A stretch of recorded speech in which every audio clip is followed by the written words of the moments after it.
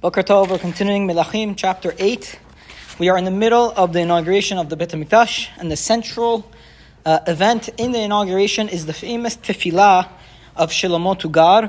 In this tefillah, we explore a lot of the philosophical significance of the Beit HaMikdash, right? Because ultimately, the Beit HaMikdash, it most represents not God's actual residence, but the place, the physical location that Bnei Israel use for inspiration in their relationship with God. It's a place that creates unity amongst Bnei Israel and ultimately allows Bnei Israel to interact with God it allows Bnei Israel to feel the experience of the Shekhinah in a united way and in a way that allows them to pray more effectively. Okay?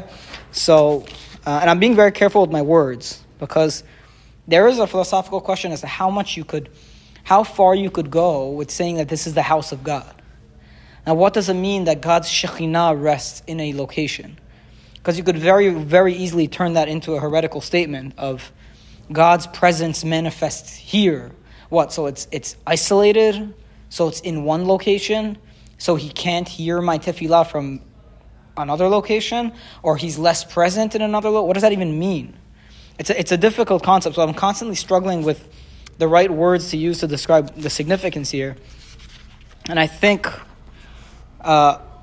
ultimately you have to say something along the lines of it's a place where Bnei Israel agree will be that location that gives them all the experience from the human perspective, enough of a feeling of God's closeness that allows them to reach out to God more effectively.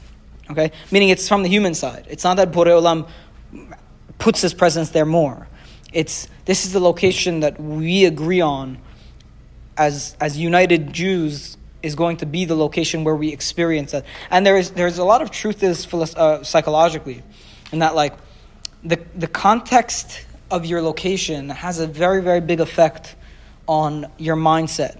For example, I'll give you the most classic example, and I hope it could drive the point home. If, let's say, they did an experiment for people in the Vietnam War, there was a huge heroin addiction that developed during the Vietnam War among soldiers while they were in Vietnam.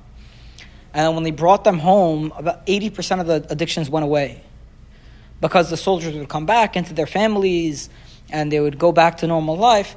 And the researchers realized that the addiction to cocaine was really filled into the context of the location of Vietnam and the war and the experiences where there were a lot of triggers in that local location that caused this addiction to persist. And the second the soldiers were taken out of that spatial context and the feelings of war and the location of Vietnam and were brought back home, the cues and the triggers in their brain that were causing this addiction to persist, those triggers all faded away. And different triggers filled their brain, which caused them to behave in different ways. So it shows that there is filling a context with a certain feeling can cause the people that go into that area to develop some mental cues, right, that make an experience different in one location as opposed to another. Kind of similar to this like addiction analogy, where let's say the Jewish way of looking at what the Beit HaMikdash would do is that anytime I'm home, I get into the routine of work and this and that, and I forget to think about God. But when I go to this specific place that's known as the quote-unquote house of God, that doesn't actually house God in a physical way, but is known as the house of God, it allows the parts of my brain that want to connect or that are looking for that, are spiritually thirsty, to awaken. And those parts of my brain get activated, right? So that's I'm saying this all in response to Shlomo's opening statement of the tefillah that, Borei Olam, we all know that this house isn't actually going to house you. You're not even housed in the heavens, let alone in this house, okay? Now, the main element behind the Beit HaMikdash, as Shlomo is going to say, is that it should be a place where when Bnei Israel come to pray, please listen to their tefillot here, okay? So we continue from Pasuk 33, there are a few examples. One was when someone comes in general and prays to you, please listen to him. Another one is if people got into a fight and they come and they approach your place for judgment, please offer judgment to them and allow the truth to come forth from this location. Pasuk Lamed Gimel, V'inagef amecha Yisrael lifnei oyev. Whenever your people Israel are defeated by an enemy, asher yechetulach. Why would they be defeated? Because they sinned to you, let's say. Kind of like the story with Ai in Sefer Yoshua, when Bnei Israel, they sinned and then they lost the battle with Ai. V'shavu elecha, and they return to you, v'hodu et shemecha, and they acknowledge your name, v'itpalelu v'ithanenu elecha babayit hazeh, and they pray and they beseech you in this house. Pasuk Lamed Aleph, ve'ata tishma hashamayim v'salachta lechatat amecha Yisrael. And you should listen from the heavens, and you should forgive the sin of Bnei Israel. And you should return them to their land that you gave their forefathers. Meaning the context is, let's say the Jews from, Gat, near the Philistines, right? They get into a war with the Philistines and they lose. And then the Philistines encroach upon their land. That was typically known as their ancestral homeland. So now the Jews have to, go further inland. Then please listen to their tefillah and allow them to reclaim the land that you had given to their forefathers. Okay, Pasuk Lamed He, Behe'atzer shamayim. Another example, let's say the heavens are blocked. V'lo yeh matar ki yechetulach, and there won't be rain for Bnei Yisrael have sinned to you. V'yitpalelu el hamakom hazeh v'hodu et shemecha me'chatatam yeshuvun kitanem. They should come to this place, they should pray in this place, and it doesn't even say that they will come here. It says v'yitpalelu el hamakom hazeh, and they shall pray in the direction of this place. V'hodu et shemecha, and they shall acknowledge your name. U'mechatatam yeshuvun kitanem, and they return from their sin, and please answer them. And they return from their sin so that you can answer them. Ve'ata tishma hashamayim, please listen from the heavens. V'salachta lechatat avadecha, and you should forgive the sins of your servants. Ve'amecha Yisrael ki torem et haderech hatova she'yelchu bah. Listen to their tefillot and forgive their sins of your servants and of your nation Israel, and instruct them as to the good way that they should go. And you should give rain upon your land that you've given to your people as their portion, as their inheritance. Now, what's also fascinating about the tefillah is that in the Jewish mindset, all natural events are tied to human behavior. The rain doesn't fall. It's not a random event in Shlomo's thing. It's all when the rain does not fall because we have sinned, or when we lose a battle because we have sinned. It's always tied to human behavior. And it's a very Jewish way of looking at the world, in that it's not clearly evident what the connections are between our behavior to the events in the natural world. It's not clear because God's paths are always covered and God's ways are always hidden. But that's part of the Jewish emunah, the ability to attribute all of the natural events to the actual behaviors of the people. Okay, and that's what Shlomo is doing throughout this tefillah. Okay? Pasuk Lamed Zayin, Ra'av ki yeva, when there's a hunger in the land, Dever ki or when there's a famine, Shidafon, or there's a destruction of crops, Yerakon, or the dryness of crops, Arbe, maybe if there's a locust thing, Chasil, or a different type of insect that's consuming all of the crop, Ki yatzar lo oyevo be'eretz she'arav kol nega kol machala, or whenever the enemy bothers in any of the cities, any pain, any sickness that comes upon us, kol tefillah, kol techina, any tefillah, any beseeching, asher tiyeh lechol ha'adam, that will be to any person for any reason, lechol amecha Yisrael, for all your people Israel, asher yedeun ish nega levavo, that the people recognize the sin of their heart, or the failings of their heart, ufaras kapav elabayit hazeh, and then the person turns and he opens his hand to this house, to the Beit HaMikdash. You should listen from the heavens, the place of your dwelling. You shall forgive and you shall do. And you should answer and give each person according to the ways that you know are within his heart. Because you are the only one who knows the heart of people. So now what is a very key thing that he's making in his tefillah? He's not saying that tefillah is just a special amulet that just gets answered no matter what. The tefillah is just a means through which the person comes to God and makes his claim. And how does ultimately God decide if the claim should be responded to? If the person's heart is pure. Meaning, at the end of the day, he doesn't say answer their tefillot at all times. He says answer their tefillot according to the quality of their feeling of their heart. And if their heart is truly with you, please answer it in the affirmative, answer it positively. It's a fascinating thing. He's not saying that tefillah is some special amulet that just forces God's hand. He's saying tefillah is just a means through which humans start the dialogue, but ultimately the dialogue will be dependent, the success of the dialogue is dependent on the human behavior, on the feelings of the heart. And only God, only you know how legitimate and genuine the feelings of the heart are. And if they are indeed genuine, then please answer positively. Pasuk Mem,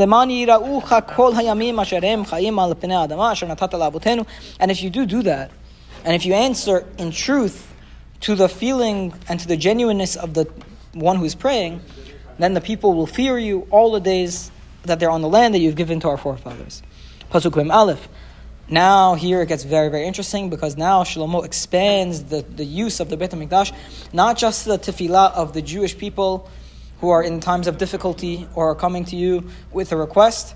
He expands it also to the Goyim. Pasuk Mem Aleph. Vegam el hanochri asher lo me'amecha Yisrael hu. And also the non-Jew, or the one who is a out-of-towner, who is not from the people of Israel. Uva me'eretz rechoka leman shemecha. And he comes from a distant land for your name, out of respect to your name. Ki yishme'un et shimcha hagadol, for they will have heard your great name, your great hand, your outstretched arm, and the non-Jew comes and prays to this house. Listen from the heavens, the place of your dwelling, and do exactly as the Nochri requests, as a non-Jew requests, so that all of the peoples of the land will recognize your name. To fear you just as your people Israel fear you, and so that they should know that your name is upon this house that I have built. So here Shlomo gets maybe to like the ultimate goal of this process, which is not just that the Jewish people are united around this house and see this as the dwelling place of God and recognize and pray and get answered here, but also all the nations of the world see this, so that this place turns into a location where the world comes to remember that there is one God.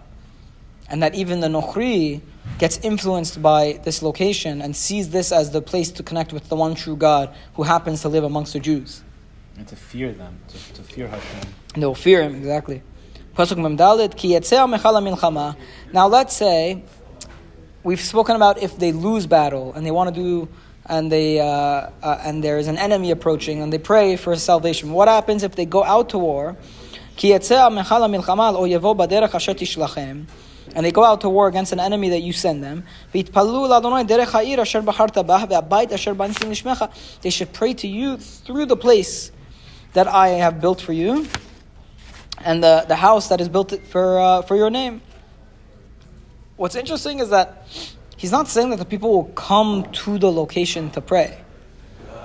Because how could it be that they go out to war and pray in the Beit HaMikdash at the same time? Right? It's more saying face this direction. This tefillah that Shlomo is doing, and this whole concept is the basis for why we face Jerusalem during all of our tefillot. Yeah. Because the tefillot have to be centered around Yerushalayim. Now, if you want to think deeply about it, the idea is to bind our tefillot into the fate of our nation. Meaning, the idea is, why is it that we all pray in a single location? Because whenever we're praying as an individual, let's say, it becomes our personal needs that we are asking for, right? But now let's say we pray in the specific central location where Am Yisrael recognizes as their capital city and as the house of their king or God, then you're binding your tefillot to the fate of your nation as well. So you're not saying, Hashem, please give me X, Y, and Z because I want it. You're saying, Hashem, please give me X, Y, and Z for the betterment of your people. So it starts to train you to focus your tefillah on higher goals. It trains you to think of your purpose in this world in relation to the nation, in relation to Am Yisrael as a whole. It takes what could be your trivial desires for your day-to-day and it trains you to focus on thinking a little bit on the larger picture, on the larger side of things, and seeing how can I use my tefillah for the sake of furthering the cause of the Jewish nation and of God, right? I think that's the effect this all has. It makes the tefillah more significant when it's focused on higher goals. And gives the unity to all the people. And then it gives unity to all the people, of course. That's without even saying. Okay, we'll continue. Let's continue from Mem Dalet again tomorrow, B'ezras Hashem. Okay. Very, very interesting. And then ultimately, after all of this, the fact that the Goyim are included means that as part of the Jewish philosophy, the end goal is for Yahadut to be an outward-facing religion in which the nations of the world, it's a very basic religion. It doesn't ask much in terms of belief. Yeah. You know? It philosophically isn't hard to think. It's very simple, and it's something that Goyim could appreciate also. Okay. So that's going to be the ultimate goal. Baruch Adonai L'olam. Amen ve'amen.